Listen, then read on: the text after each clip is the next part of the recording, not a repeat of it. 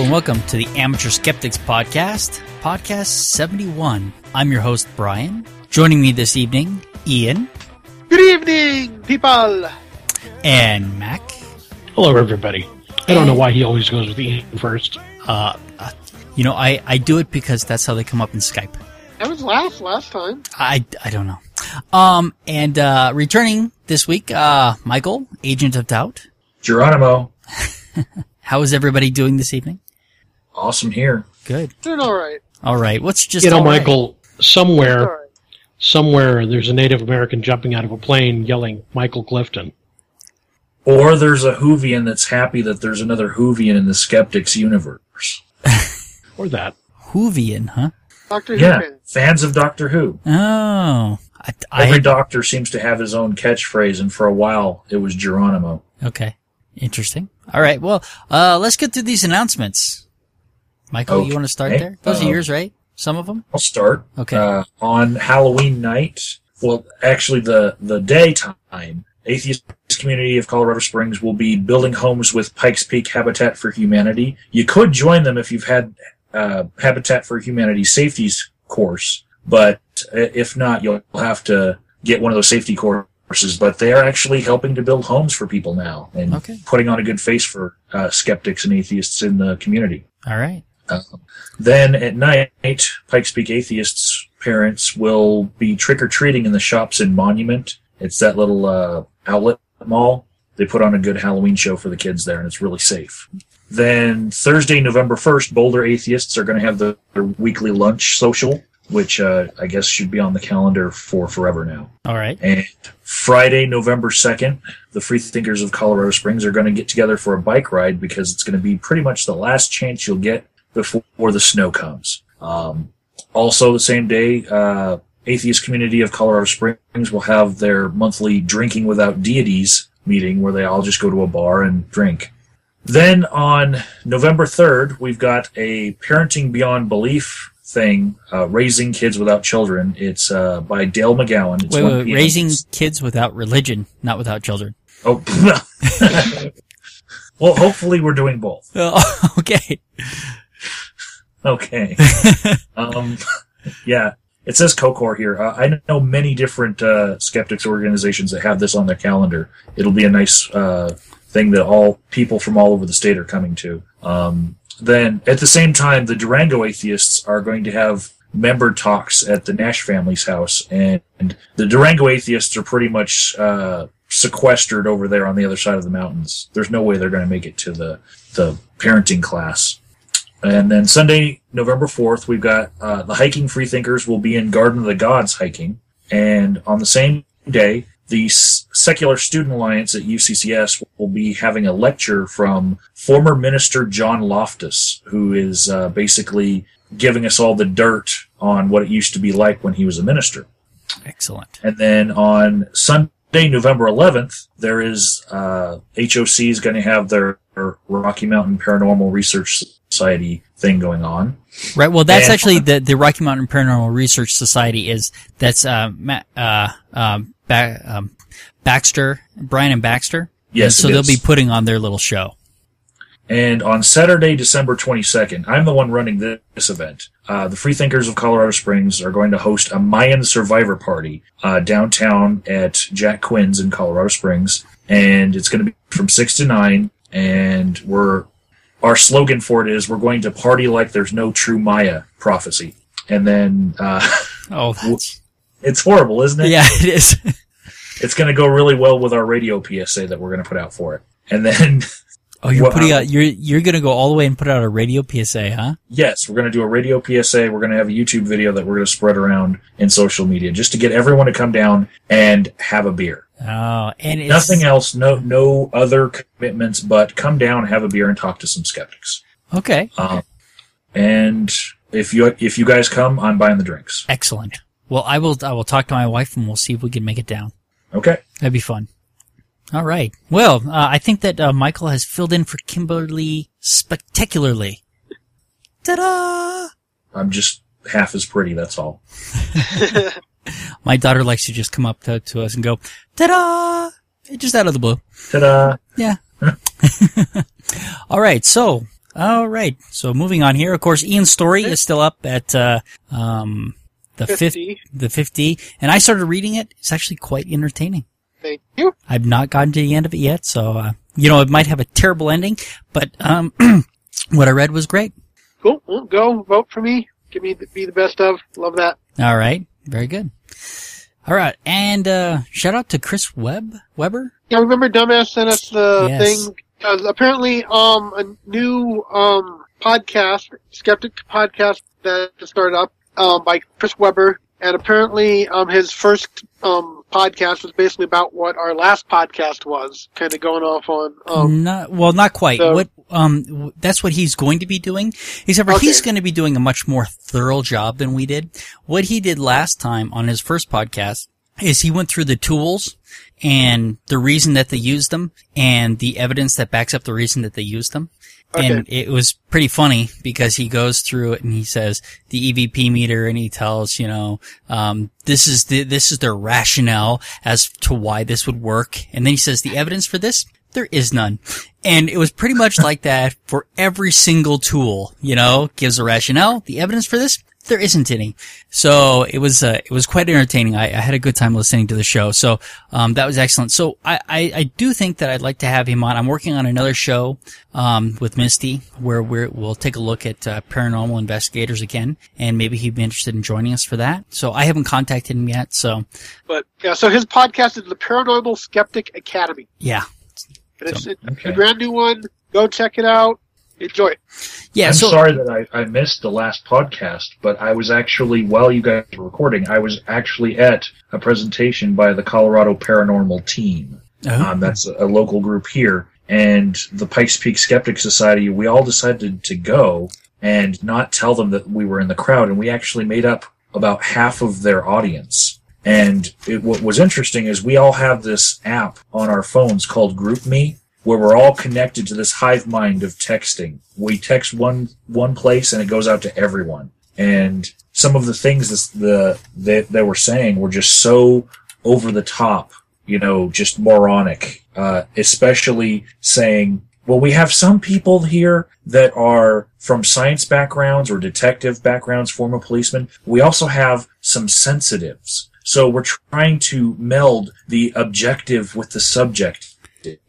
And when I heard that, I was like, he keeps using those words. I do not think they mean what he thinks they mean. I don't think they do. And everyone got a good chuckle out of that. But they had all of the normal things that you would expect that have already been debunked, like orbs, photos of orbs. And they had what they call a vortex. A few days later at a Halloween party for the skeptics, we had the camera on this one light, and it made this straight line down the center of the screen. And I used my video camera to say, look, we've just found out how they make the vortexes. And they had this one technique that they wouldn't blow up the screen. They said that if they blew it up, we wouldn't be able to see it. But it was this very small screen that they were using, and we were supposed to be seeing a ghost moving in the background. And I went home just that night to make a video for Hans, one of the other members, to show him how easy it is to fake that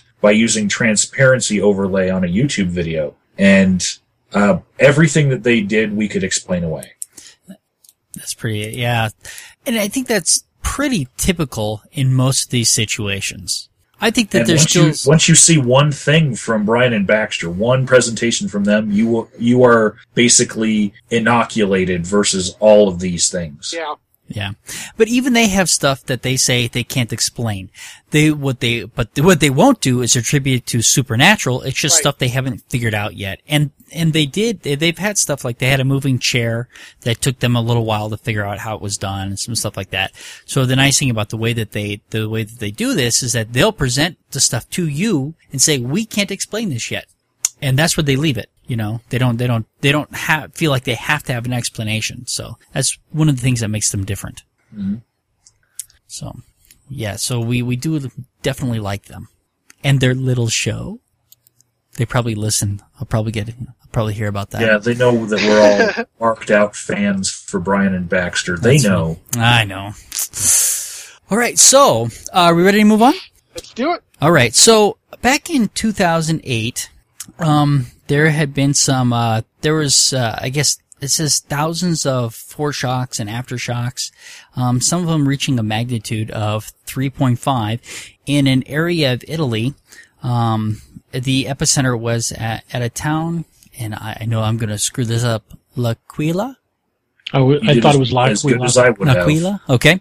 And so the government had sent in some geologists and seismologists to take a look at the area and basically, write up a report and determine, what they thought the likelihood of a major event happening is, which is really an unfair thing for to ask them to do in the first place. But regardless, they went out to survey the area, and in the report they said that they felt that that the likelihood was small, was low. And so they gave the report back to the government. 6 days later, an earthquake of magnitude of 5.9 on the Richter scale and 6.3 on, the movement, it's a different scale. Sorry guys, let me look this up real quick. Thought I had it written down. They have to have their own scale.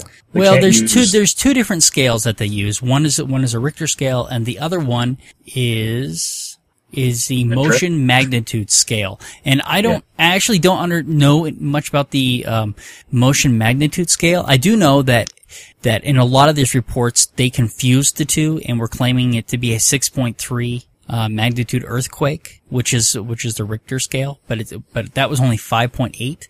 It was 6.3 on the movement magnitude scale. And in this area, it did quite a bit of damage. And I don't know if you guys have, the photos, have you guys looked through any of the photos that I put up? I did take a look through the photos. It was quite a disaster. Many people were injured. Over 300 people were killed.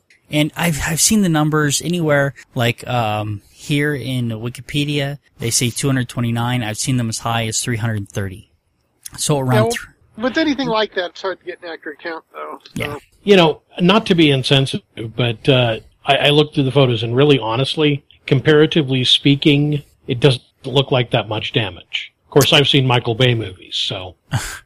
Well, to me, it looked like a significant amount of damage for an earthquake. It was not necessarily, I don't know that it was quite to the devastation event of Haiti. And when you see the governor's palace just basically pulverized, that was a pretty bad earthquake, because even something that, public funds built, that you would expect it to be a little bit stronger than all the other structures. It's pulverized in those pictures. Well, that's an interesting thing that happened here, is that in this area there was a lot of medieval buildings, and the medieval buildings sustained damage, but actually many more of the modern buildings sustained a significant amount more damage than even the medieval buildings. So the medieval buildings in the area were built better than the later buildings. Think about what the medieval buildings were meant to withstand, though. Well, see, that's something I started to think about as I was looking at the disaster. Is what these, at the time that the medieval buildings were being built, maybe it was even more seismically active, and so they built for that. I'm thinking, siege engines. Medieval buildings were built with defense in mind in a lot of cases. I don't know if that's true in this case or not. That is certainly a possibility. I don't know that much about the historic nature of the area, other than it was probably, I'm sure it was that it was ruled by Rome at one time. Well, and just using logic here, the medieval buildings that we still have gone through multiple earthquakes before. Sure. It's the medieval buildings that we don't have, that we don't see, and these other buildings were probably built in the footprint of. Well, yeah, and there was quite a few of them. The article says that there's quite a few medieval buildings in the area, and that, yes, they were damaged, but not as heavily damaged as the modern buildings. Yeah, but Michael's point is that the medieval buildings that are there have been through everything, and there's a reason why they're still standing. And I would imagine that, like in most towns, different people built to different scales. So, so you're right. So the ones that couldn't have withstood it are gone. Fair enough. But what's interesting about this is that the 6 scientists that put together this report, that said that the likelihood of an event like this was low, were put on trial. and they were this week found guilty of manslaughter. I have a couple of thoughts on that. Okay, go ahead. First, a 6-year sentence for manslaughter, multiple counts of manslaughter, seems pretty light to me. It's a long time in terms of a person's life, but in terms of manslaughter, it seems like a wrist slap to me. Okay, but they also have to pay all the legal costs of the trial. Yes, and they also have to pay damages for the area as well. I saw that. Okay. So I have a huge problem with the verdict in the first place. It is ridiculous. A seismic event like this is not predictable. They could not have predicted it. And even though we're getting better with this kind of stuff, there is no way that they could have gone, looked at the evidence and said, yep, we're heading for a big one. These are 1 in 100 year, 1 in 1,000 year events, even in this area. And they're supposed, and they're being tried for something that's unpredictable. They shouldn't have been tried in the first place. But for them to be charged of manslaughter. It's people are angry and they want something to blame. Exactly. For an active, dare I say, an act of God. Well, one of the articles mentioned the fact that they really shouldn't have been holding the trials in the same city it happened in. Well, exactly. The emotions and everything. It's like, no, get them away from where everyone's I'm thinking change of venue might have been a good plan. Well, my comparison to that is the Oklahoma City bombings with Timothy McVeigh. That was not tried in Oklahoma City. That was tried here in Denver. So they got it away from Oklahoma City. And you see, one thing you look at with crimes and stuff, we love finding someone to blame. Let's take the recent, the young girl that was kidnapped in Westminster and found dead. I remember the day that they arrested someone. I kept looking at it because people would say, "Oh, look, they arrested the murderer." I was like, "No, they've arrested a suspect who they believe is might be the murderer." We don't have any, Wait until all the information comes out. Stop trying to, and everyone was like, "Oh, great, there's justice because they arrested someone." It's like, no, there's not justice because they arrested someone. They're taking someone into custody, and if it turns out to be the person guilty, great. If not, but people are so big on they want to find someone to blame. They want someone arrested for everything, whether or not they're guilty or not. Once you can point the finger, so many people say that's justice, and that's where you get a lot of innocent people being found guilty is because they're not looking for actual justice. They're looking for to point the finger and just get this weird feeling that okay, as long as we have someone to blame, things are better. And that's what this felt like to me. Well, and that's certainly going on here. So I was looking for Brian, quick question. Yeah. So this is a 5.8 on the Richter scale. Right. The initial shocks were 5.8 on the Richter scale. Would those be perceivable?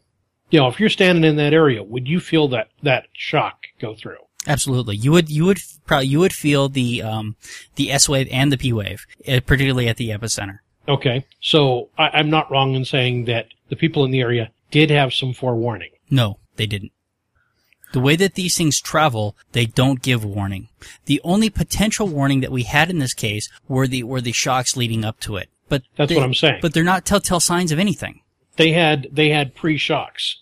They knew something was going on. No, not necessarily. Not necessarily. Instead they decided that they were going to go with what the scientists said, which is that they couldn't find any evidence that there was a major event coming. Which they couldn't have found. There's no way for them to find that evidence. And that's the thing. Small earthquakes don't necessarily mean there's a big one coming. Right. Yeah. My point is been a pattern like that. This is people looking for somebody to blame.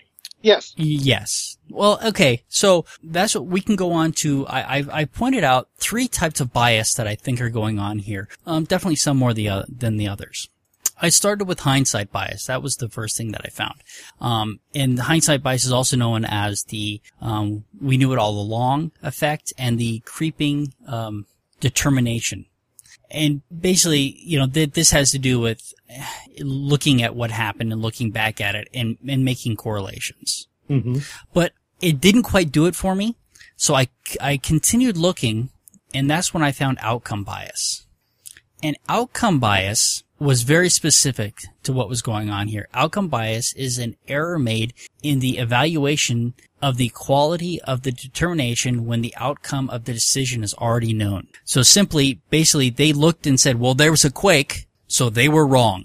Okay. Which they were wrong, right? Okay. We can admit that they didn't predict it, but you looking at the outcome, working backwards with outcome bias and hindsight bias, they're saying, well, they could have predicted it. They should have known. And then the other one that I pointed out in here was, emotional bias. And so basically, people feeling, in this particular case, because there was so much devastation, so many people lost, these people were, emotionally distraught. And so by trying them in this location, they found them guilty. There is no way that they could have gotten a fair trial trying them in this location. If I may. Yes, please. It's even worse as compared to what we consider a fair trial here in America. In the Italian system of government, the judge that presided over this case was actually one of the jurors. There are 2 judges in every case, and there are 6 other jurors. And the judge that presides over the case decides what information the rest of the jury gets because he's also presiding over the case. So by allowing all of this information of how many people were hurt by this disaster, and allowing it in such a manner that it just clouded their judgment, the system of government they have there with their justice system is completely different than what we would expect for a fair trial. That certainly poisons the well, doesn't it? Yes. And so if one judge believes that the jury needs to hear all of the sob stories of the hundreds of lives that were lost and give every family the ability to affect the outcome of this case and get some sort of vengeance, from having their story get heard, then he's basically, he is the one that would have been overruled by all of the other jurors if it were the American system. If there were one person on the jury saying, hey, we need to take this into consideration, the rest of the jurors would probably say, no, we've heard enough. And that would happen in deliberations. Like, we don't need to go over the victim's testimony anymore. This judge allowed a lot of victim testimony in. Okay. Wow. Okay. So I think it's, pretty obvious that that before this started, there was kind of already determination, considering where they did it, who they used to try it. Mm-hmm. I pointed out, cause I saw this on Facebook, and so I've been arguing with people on Facebook about it. And, basically they come back to, well, they said that it was low risk and a lot of people were hurt. And I said, it's kind of a slippery slope. I said, anybody who had any basic science education would realize that this was an unpredictable event. Because they didn't get that, I think we should blame the teachers. The teachers are criminals. But, it's like, well, hold on. Let me finish my slippery slope here. Because the teachers aren't giving enough time and enough money by the government in order to teach science properly. It's the government's fault. Well, and the government also sent those scientists out there, so they're doubly to blame. Okay, and I'm not done yet. The people don't want to pay their taxes to give the government the money that it needs to pay for a proper science education. So now everybody's to blame. Now, I can add another level to that. Oh, please. Even. The vice director of the Civil Protection Department was the person who talked to the 6 scientists who said that the chances were low. The vice director went and told the public in many public interviews that there was nothing to worry about. Those were his words. Yeah. Those weren't the scientists' words. The scientists were saying there is a small chance, Right. And he's saying that there's nothing to worry about. The disconnect there is that he had a job to try to keep the peace, and he only heard what he wanted to hear, and he didn't speak science speak. And that goes back to it's the teacher's fault, because somebody who can make it to vice director of the Civil Protection Department can have no scientific education whatsoever and still hold that position and basically lie to people not knowing that he's lying. We've seen that here in America. Yeah. No, the person that I was... But, this kind of logic would be saying that if a weather forecaster messed up and it was icy the next day and you weren't ready for it and drove and hit your car, guess what? They gave you a bad prediction. Right. That was my first joke. I said, watch out, weathermen, you might be next. Yep. But so the person that, it's a discussion. I guess we're not really arguing. We're just discussing the points. She said that she agreed that it was unfair. She says the problem is the scientists were pressured into signing a document which stated that there was very little risk. Well, I didn't find any evidence of that. There was a report, they did sign it, and they did say there was little risk. And so I asked her to cite her source on that, because I can't find what she's saying exactly. And then she goes in to say, for the people there was mass confusion, and panic, and would be avoided. But the problem is that if they had said that there was low risk, but yet issued a warning, they could have done more harm than good. And that's one of the problems in these kind of circumstances, is that all you can make is a general, kind of preparedness statement. Is like, well, this could happen at any time. That's all you can say. Yep. And so basically, she goes on to talk about the disaster and so forth. And, but then she admits that it's not the scientist's fault. So it sounds like she might be having some trouble, with empathizing for the people having the disaster. But yet understanding that it's not the scientist's fault. And I can appreciate that, because these people were devastated. I get that. And I don't want to take anything away from that, but it is a false sense of justice to blame these 6 scientists. It may feel good in the short term, but in the long term, I think this is going to do a lot of damage. And we're already starting to see it, because scientists don't want this to happen to them. We've already had a couple of scientists step down from the Italian government. And the government, a spokesman for the government came out and said, listen, we hope this is overturned. And they don't want to lose their scientists. They're trying to work that out, currently. So it's not over. There's got to be an appeal, but if they appeal it in the same location, they don't have a prayer. Right. Michael, you seem to know something about the Italian system of justice. Do they have anything like higher courts to appeal to, such as our system?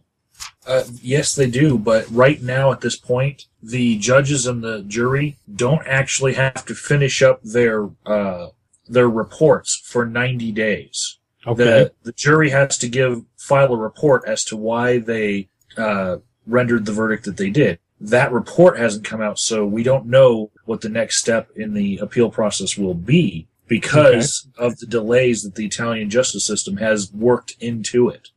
All right. So, Brian, you know something about the work of seismologists and geologists. So, how does a seismologist go about making a prison shank? Shall I admit my bias here? Would you like that? I know your bias already. Yeah, I work for a company, and I work with geologists and geophysicists.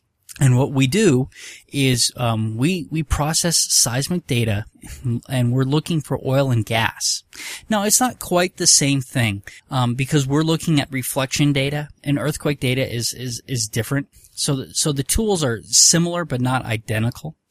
But when we go out and we do this, we're actually creating the seismic event that we're recording. So it's much more precise. And we can adjust, the resolution of how fine we want to look at the data and how deep we want to look at it.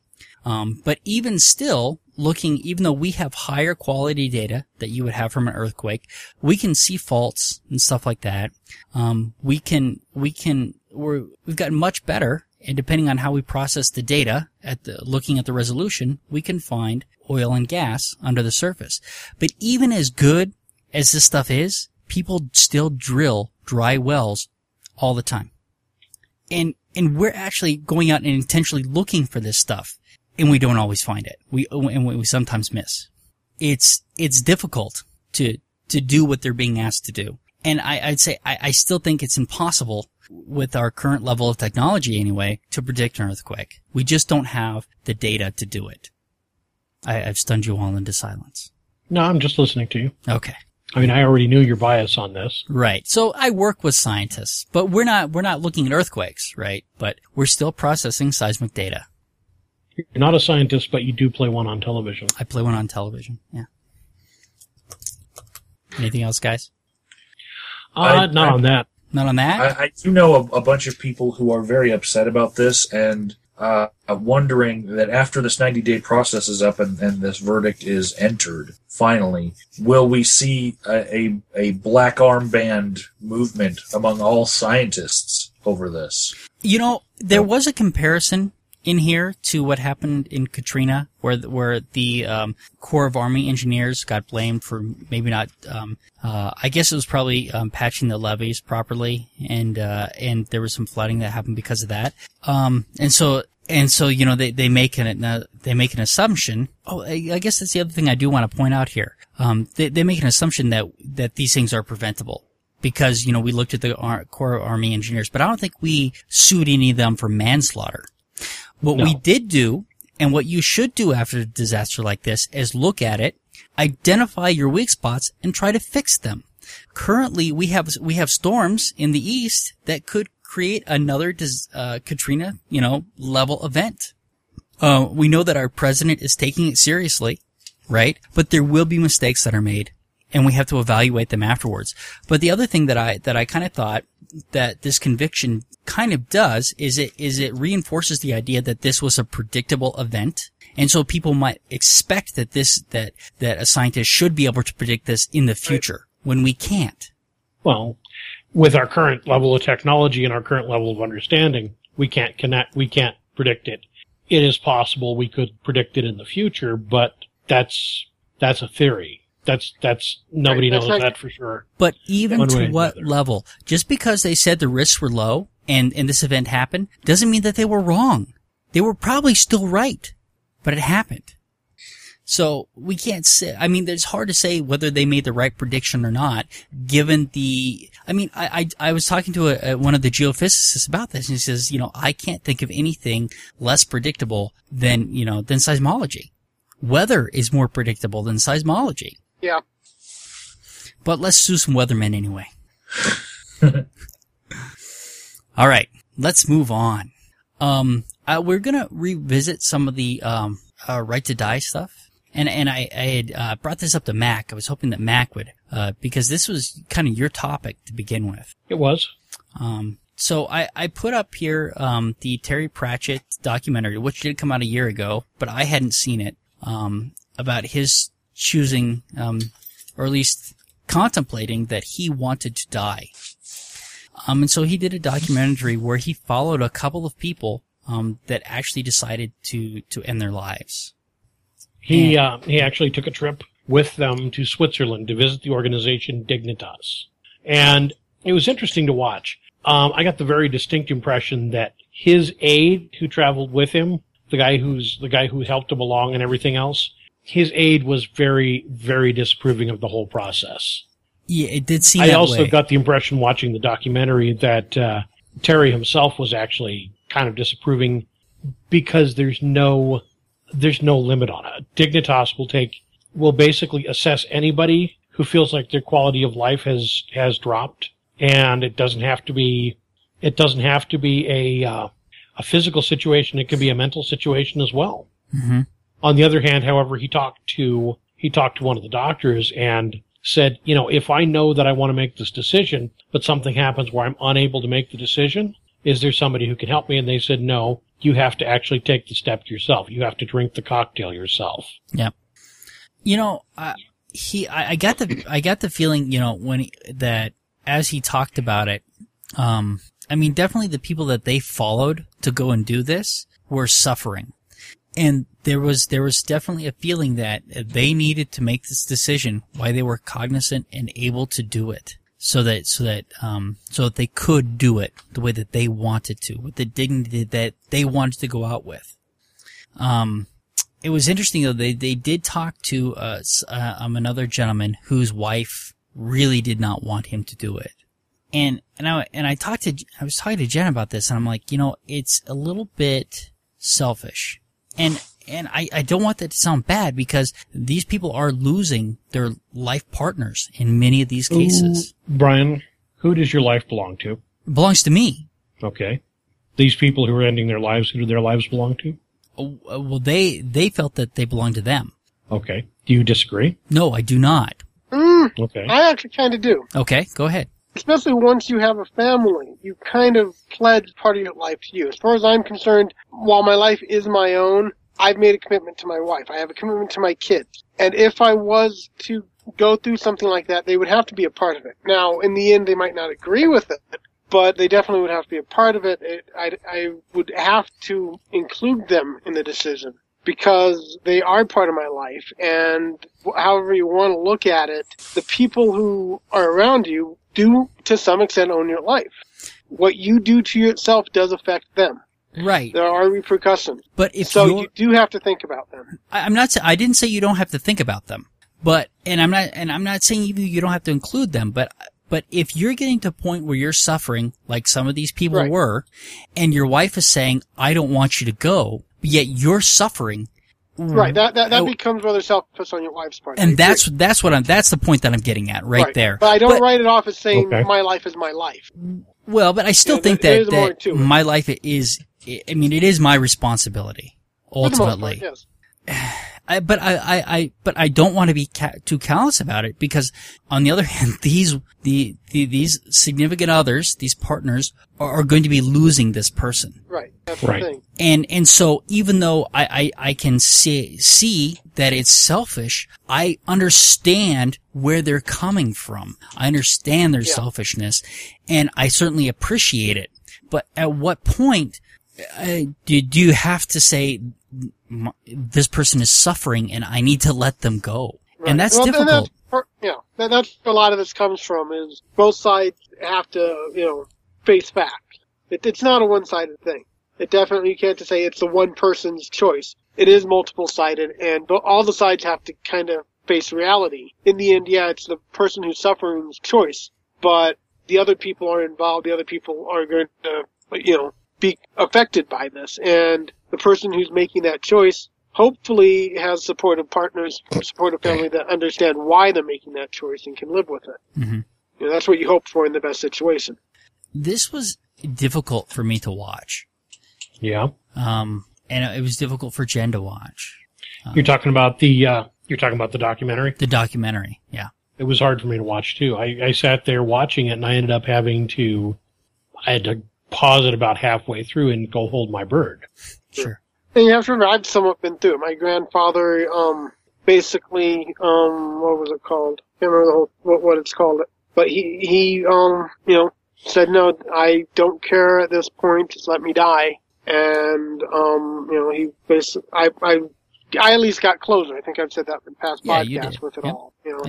I got talked with him, see with him before he really let himself go. And, the whole family knew it and was okay. That's what he's decided. We're not about to stop him. So, but, he had lived a full life, and there's some stuff about whether or not he was really suffering. Some of the suffering was your basic old age stuff. I mean, he was, I think, near 90 at the time. Okay, but that's suffering.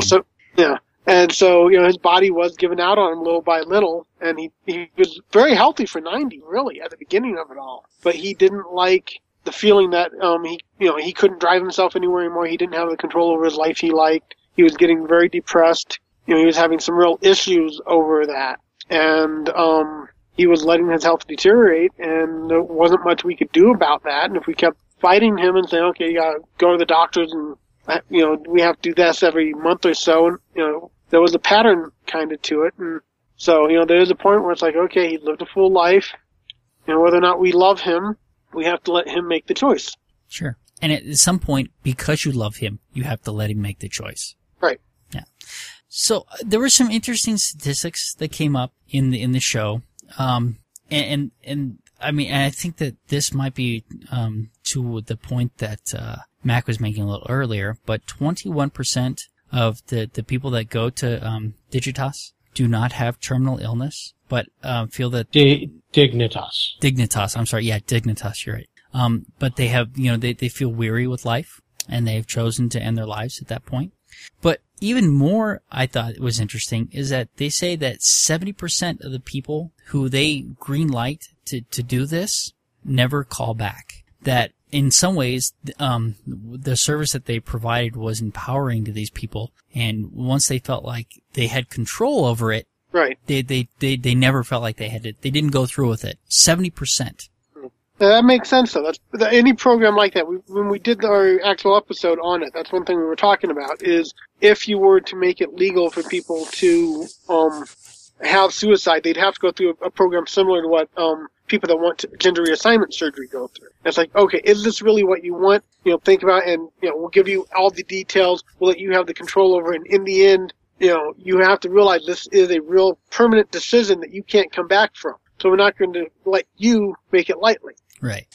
And they did, that they had a physician come and talk to these people twice and make sure that they were that they were of sound mind enough to make this decision. So they had to have 2 visits. And then even once they got there, the person giving them, the medicine, the poison, asked them repeatedly, do you want to do this today? Do you want to do this today? And the gentleman that, that we followed was like, yes, I understand. And this is what I want. And in the end, he drank it, and, it was quite peaceful.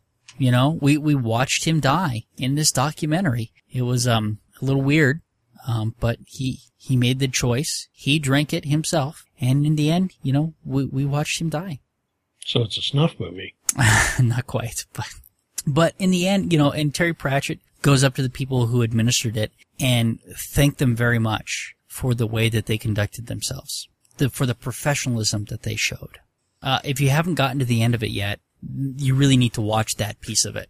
Okay. It was quite moving, to watch that whole process. Well, that's one thing some people don't realize is the doctors that advocate that actually do respect life. Then they're not just trying to kill everyone left and right. They don't believe, hey, end it here. Let's make it easy for you. They do actually have a respect for life, and it's part of that respect for life that comes to, hey, if you're at that point, let's help you die with dignity. Right. But to me, that is showing respect for life, because life isn't just about being alive. It's about your quality of life, your enjoyment of life. It has to play a part in it.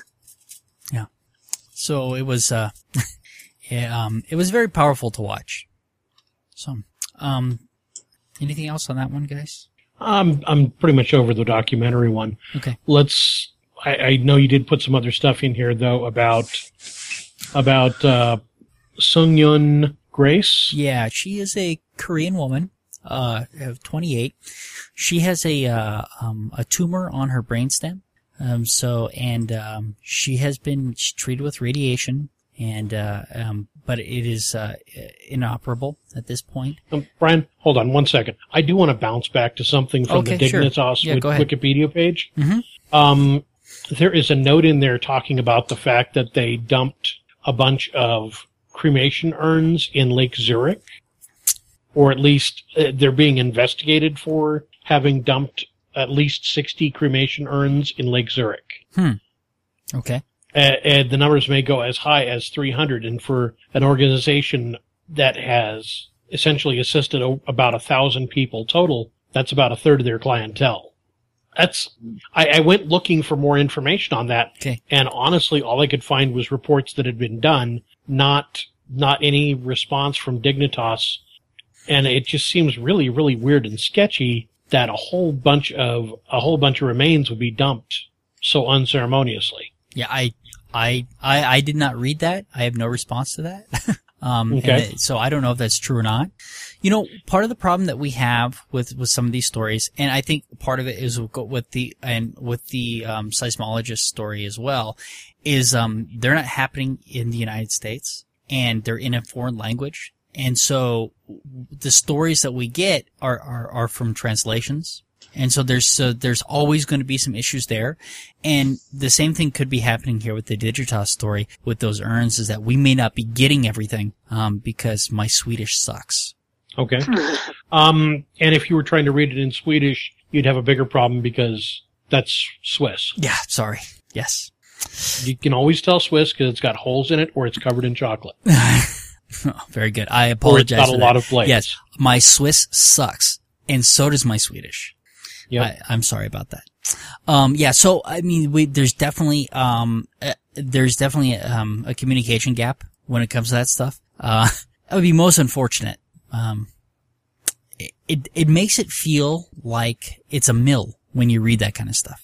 Mm-hmm. I did find an article from the Daily Telegraph, which is a British newspaper, and it was addressing the fact that it didn't know if any remains of British citizens were dumped, but that they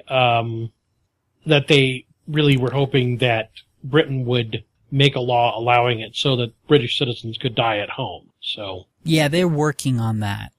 And in Oregon, I know that that's a right to die state, but I don't know if you can come from out of state to get services. But we're seeing that become more and more acceptable in the United States.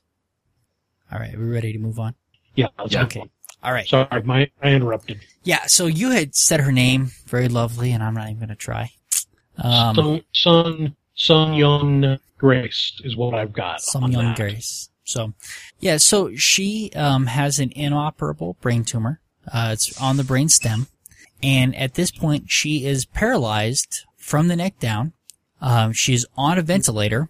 It sounds like her medulla oblongata is not working either. So, yeah, if she's on a ventilator, essentially it's breathing for her, and her medulla is not functioning. Right. The only way at this point that she can communicate is by blinking her eyes and mouthing words. Right. And so that's how they've been communicating with her. She's got a lot of morphine going through her system, and she at some point had decided she was done. She was ready to die. And she had been fighting with her parents for the right to die, which she finally won. And then the strange thing happens. She wins it, and then she turns over power of attorney to her father to make her medical decisions for her, and now they're claiming that she no longer wants to die.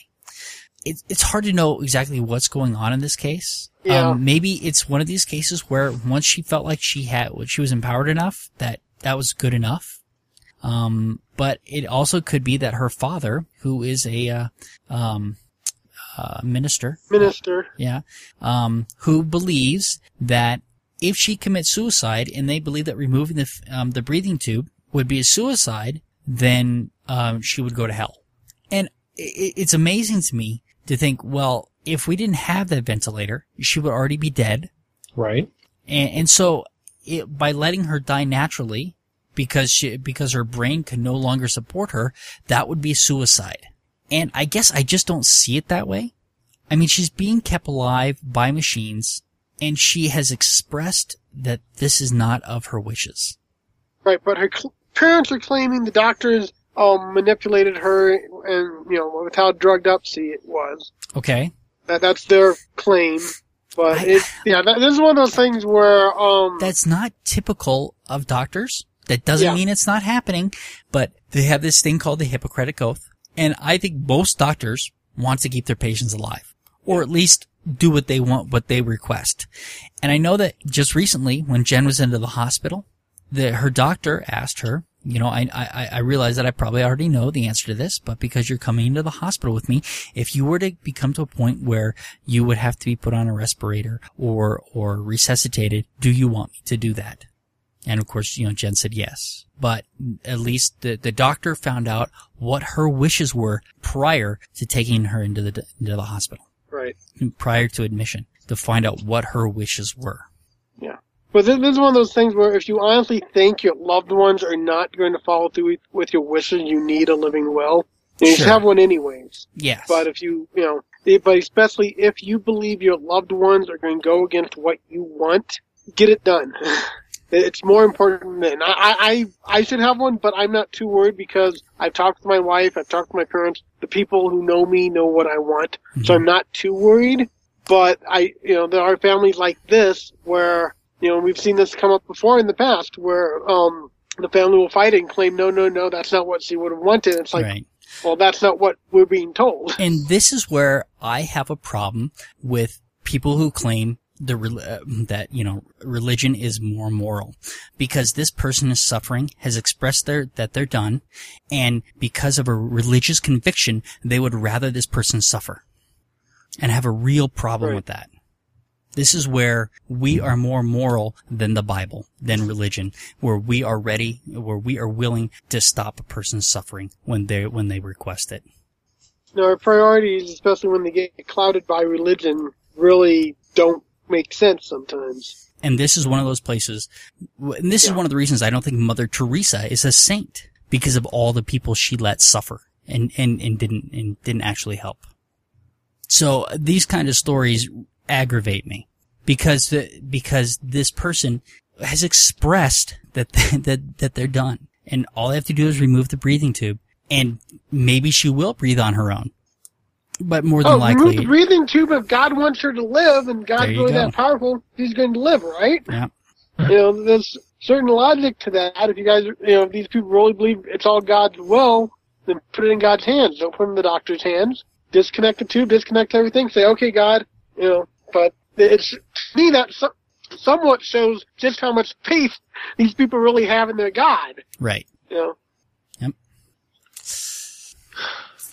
I can talk to you guys about my own experiences with my sister dying. Yeah, please. My sister Deb in 2008 died of lymphoma, which spread into every cancer imaginable, including brain cancer. And towards the end, we had to move her from St. Mary's in Madison, Wisconsin, to the University of Wisconsin Hospital in Madison, Wisconsin, in order to get more end-of-life decision choices, because we knew that they were coming up. And she ended up in palliative care in the University of Wisconsin's hospital, and then she got sent to a special home for dying off in Pittsburgh, Wisconsin, a hospice.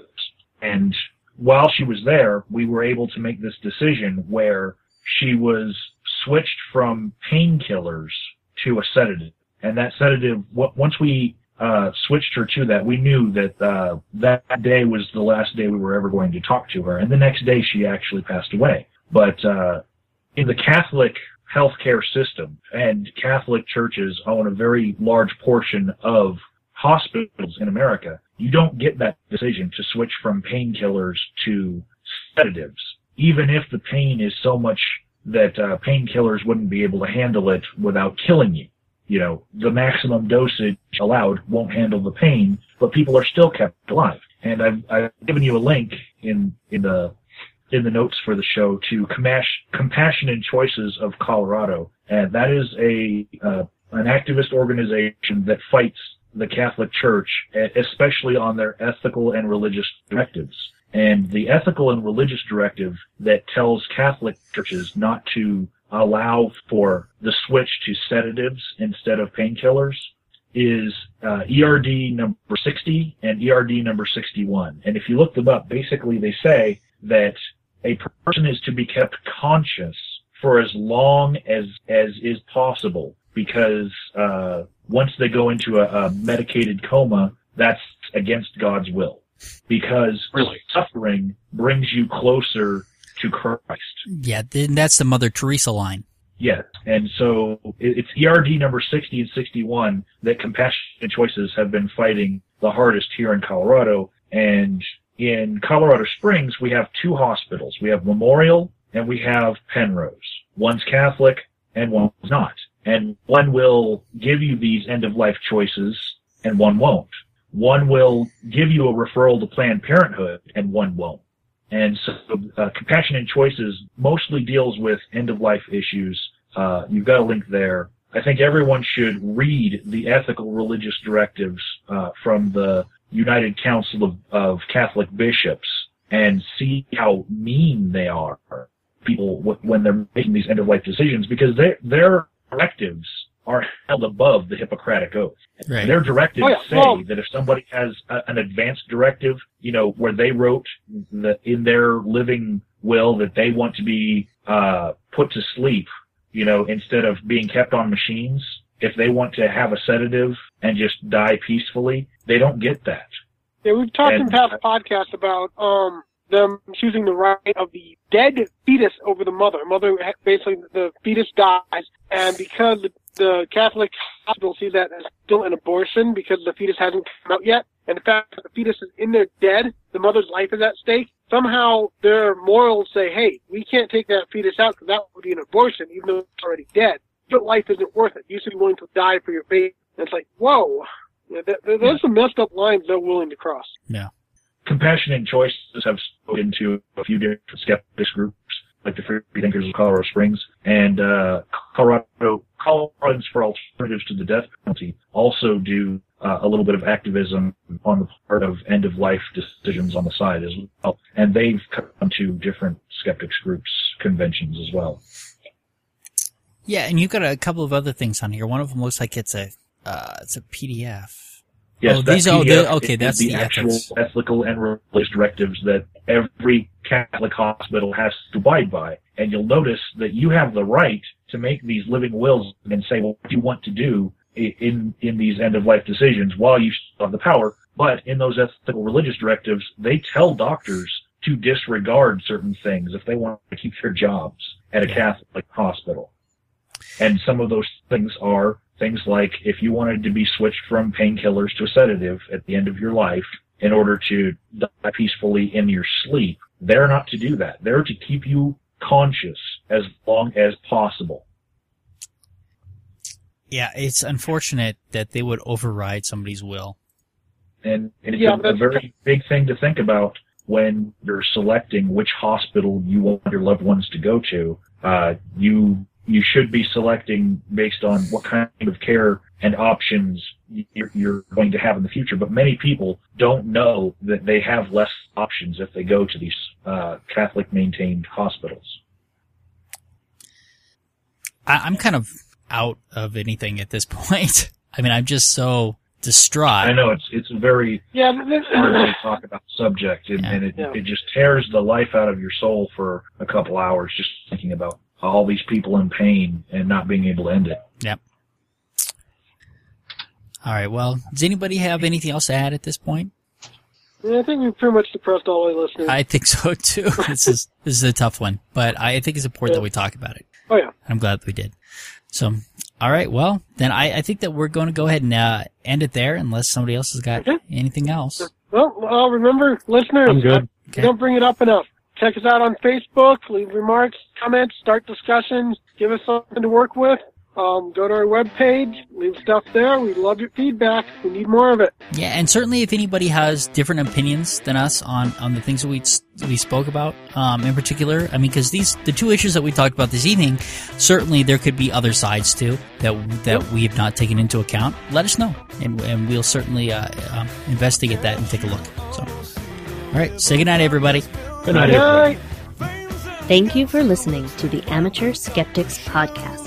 For more information about the Amateur Skeptics, go to amateurskeptics.com. To send us feedback, suggestions, or big flaming insults, feel free to contact us at WTF@amateurskeptics.com. Other contact information can be found on our website.